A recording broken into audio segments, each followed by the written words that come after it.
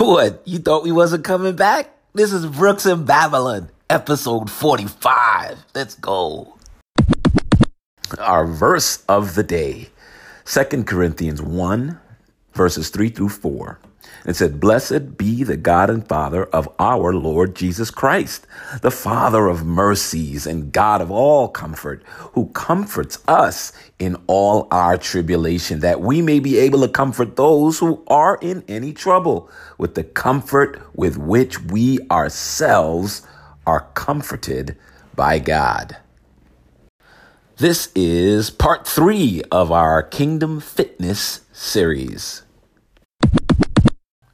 Today, we're going to talk about a little bit of where my heart was or is as it relates to church or spiritual growth, places of spiritual growth, whether it be your local church or the denomination you might claim to be a part of, even if you don't go to church on a pretty regular basis. And that was kind of the impetus of where we started with the Kingdom Fitness motif. Got to give a big shout out to Elder, the big brother, the man with the plan, Elder Ronnie Vanderhorst. He's the one that gave me that phrase for an upcoming book. So you're listening to these podcasts. You're going to hear some things that are going to be published later on this year. So keep us in prayer as we continue to talk about the things that matter to us in this world filled with chaos.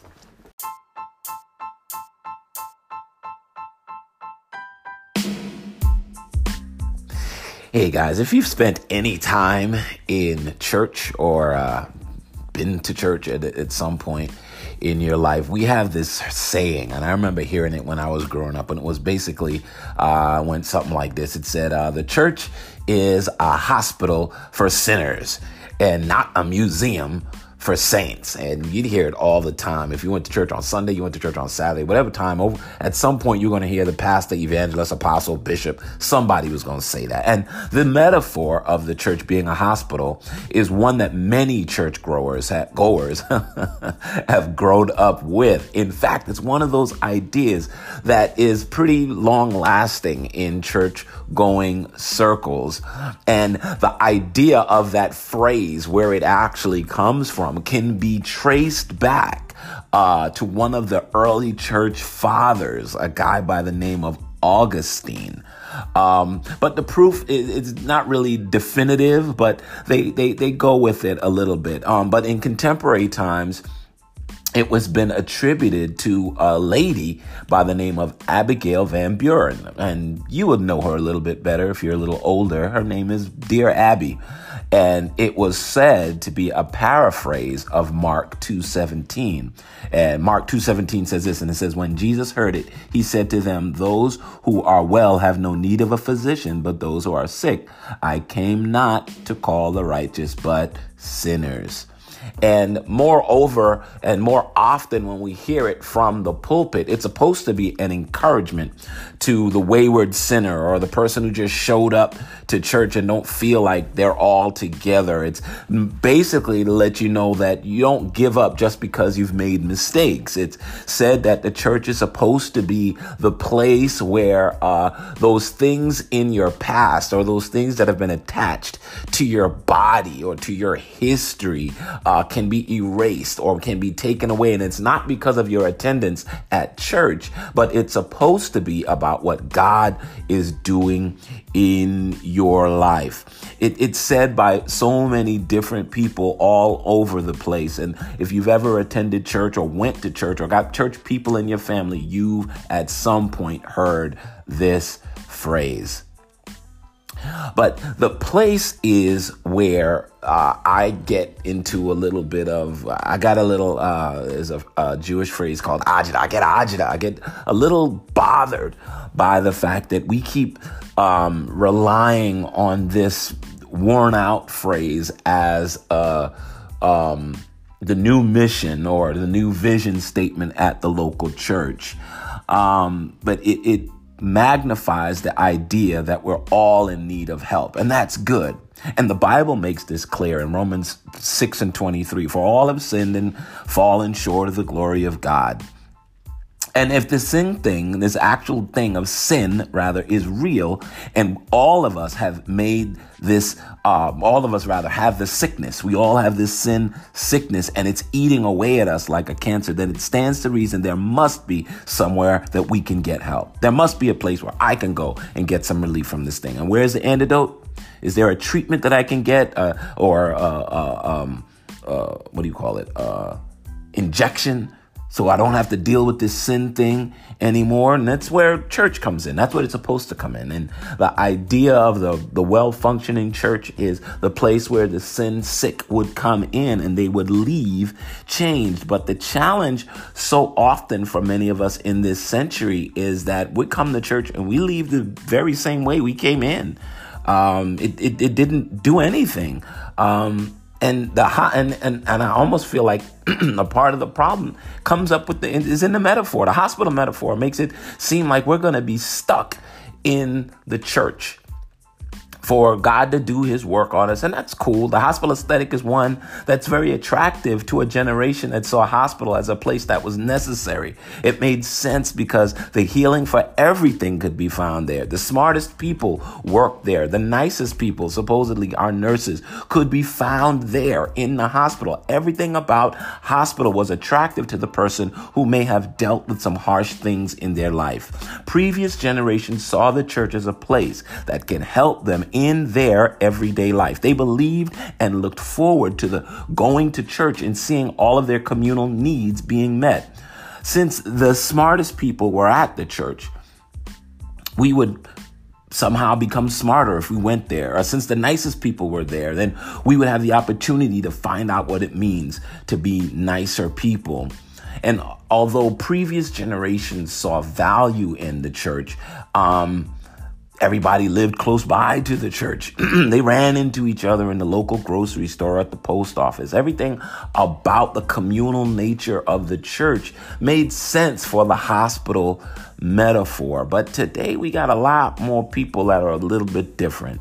People nowadays, they don't live as close to the houses of worship or the one that they attend. Most people, commute to a church. It's the one that they like, that got the music they like, or got the preacher they like. And so many of us are engaged in the practice of going to a church, but never getting any better. And I argue that many times people in this younger generation, this millennial generation, this Gen Z, and whatever generation you're going to call after that, they see no value in coming to a church that basically holds them hostage for a little while, makes them feel bad about the decisions they've made, or doesn't do anything to make them better. It's not activating anything in them but guilt. They don't want to be a part of that. And honestly, neither do I. And I suspect you probably don't want to be about something like that too. But just suppose we looked at church and thought about it a little bit different.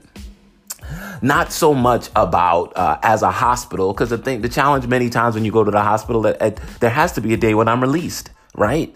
Isn't there going to be a day when I'm released from the hospital, when I will be called healthy? And for the churchgoer that goes all the time right now, you're thinking that, yeah, you will be healthy the day Jesus Christ comes back. So until then, you sit in the hospital and lay on the table and get worked on. And for one aspect of our Christianity or our spiritual lives, that makes sense. Yes, there is a bigger person in charge of what's going on with me in the inside, and I can trust that entity to make me more, make me better, and get rid of the things that have hurt me in the past. But then what do I do now? If I'm trapped in the hospital with God working on me, then is there anything I can do?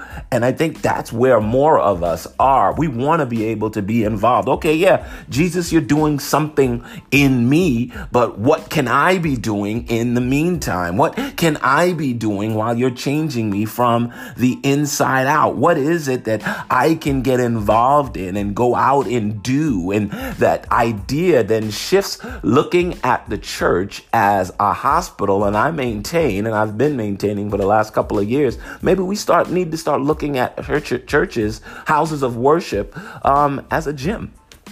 You start looking at the church as a gym. It changes everything about what takes place there.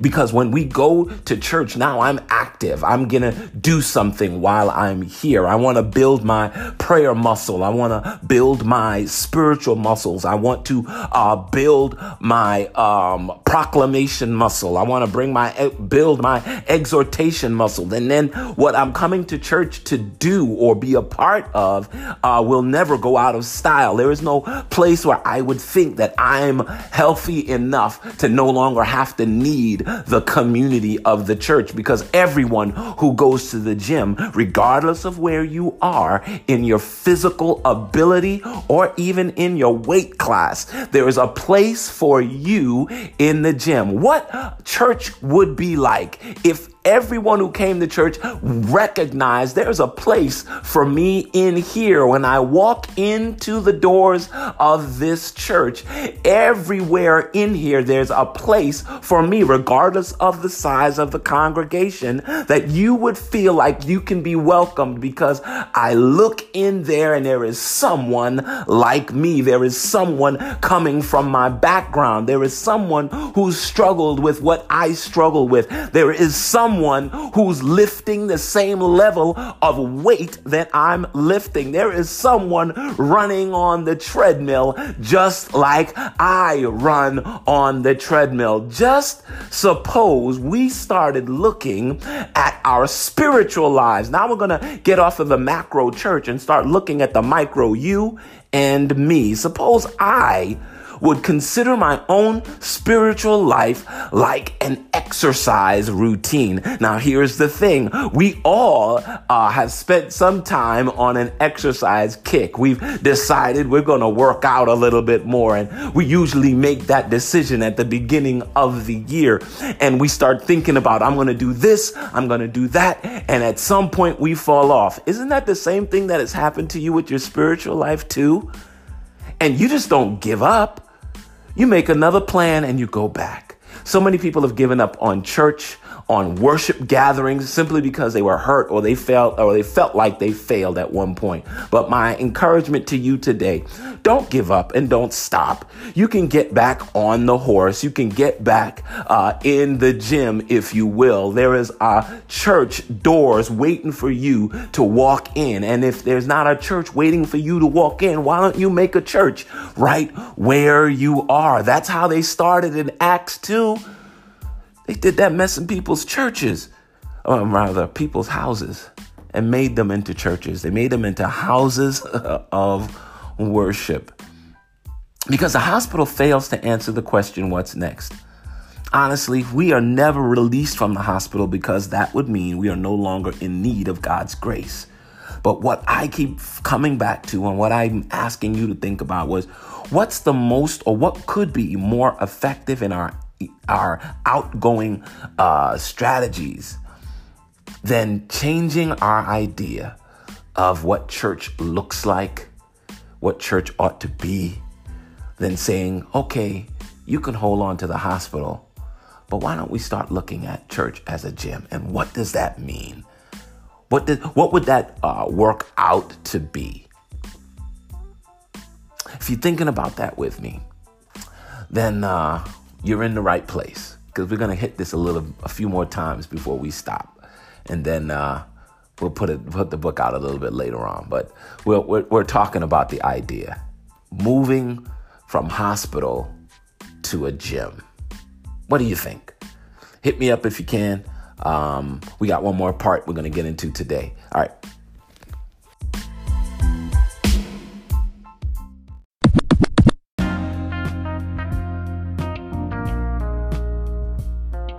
Have you ever heard of the story of Babette's Feast?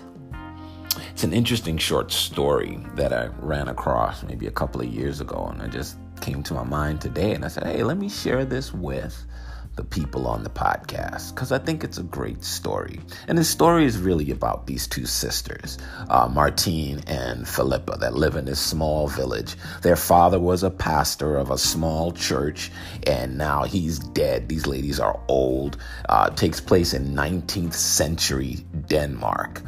And while the story is being told, it flashes back like 49 years. And it's talking about these same two women they begin the story as elderly women. We go back in the past and we see them as young women, beautiful girls that, could have had their pick of dudes, but they ultimately, shun the men for the church. They make a decision that they're not going to get involved with these men who came calling. One of them, Martine, had this dude that was like, he was an army officer. He's a Swedish cavalry officer. And Philippa met this dude, and his name is going to be important. So it's Achille Pepin.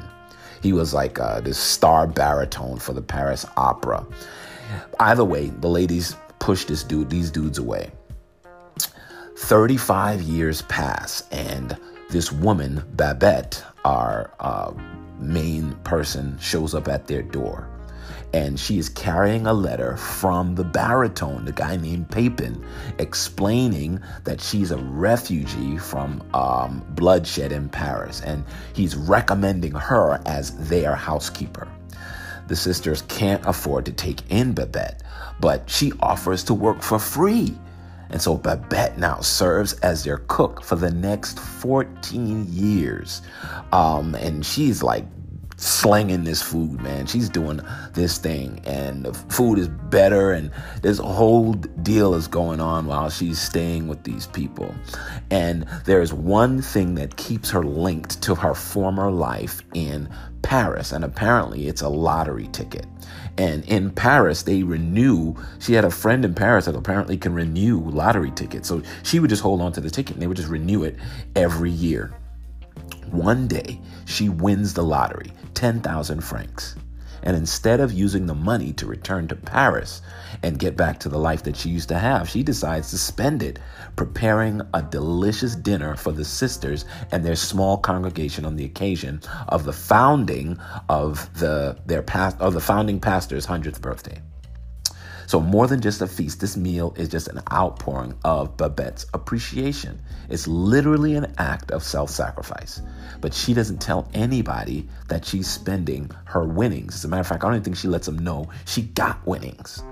So the sisters accept the meal, and they offer to pay for the creation of a real French dinner. But she says, nah, she's not going to need it. She's just going to arrange for her nephew to go to Paris and gather the supplies for the feast. And the ingredients are plentiful. There's some just exotic. Their arrival causes much discussion among the villagers. As the various never-before-seen ingredients arrive and preparations commence, the sisters start worrying that the meal will become a sin of sensual luxury, if not some form of devilry. And in a hasty conference, they get together, and the sisters say to each other, and they even get the the church. And they say, all right, we're going to agree to eat, but no one speak of this thing with pleasure. Nobody let this girl know that it's good. Don't say anything about it, which is like nuts. It's like, why would you tell somebody the food is good? But because they don't want to encourage this way of being, this fact that this woman would spend this time making this great meal for them. They don't want to encourage this sort of thing. Anyway, so the dude who, these people, they have the dinner, and they, everyone is sitting around the table, and one of the people who comes to the dinner is another one of the lady's old boyfriends. This dude comes in, and he's like, and he didn't go to the meeting, so he don't know. So he's there sitting there, and he's eating this food, and he's telling everybody about all the food and the things that they're eating, and he's comparing it to meals that he's had in all these famous places. And one of the famous places is a place called Café Anglais in Paris. And although the other celebrants refuse to comment on the earthly pleasures of their meal, Babette's gifts break down their distrust and their superstitions, elevating them physically and spiritually. Old wrongs are forgotten around the table. Ancient loves are rekindled around the table, and a mystical redemption of the human spirit settles over the table. I pause it just to say, because I get excited. I love communion, and this is basically what happens at communion. It's the fact that the meal is so expensive because it took Christ's life for us to be able to enjoy the communion service. And if you've enjoyed a good meal, it can take you to a whole nother place. Now, the sisters assume that Babette will now return to Paris, but she lets them know that she spent all her money and she's not going anywhere. And the sisters are completely busted. They're like, oh! Babette then reveals that she was formerly the head chef of the Café Anglais and tells him that the dinner for 12 cost her literally 10,000 francs. The two sisters are they're beside themselves. They're just crying and crying. And now they feel bad. Now you're going to be poor for the rest of your life. But then Babette says this crazy thing. She says, an artist is never poor. Philippa then says, but this is not the end, Babette. In paradise, you will be the great artist God meant you to be. And then embraces her with tears in her eyes, saying, oh, how you will enchant the angels, which is precisely how the story ends. That's something I learned this week.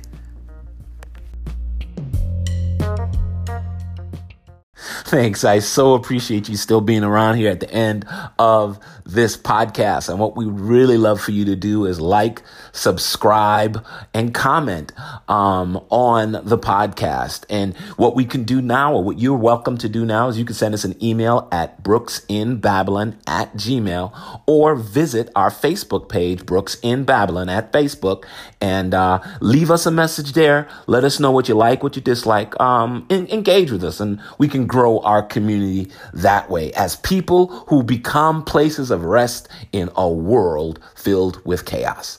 All right. Thanks, guys. Have a great one.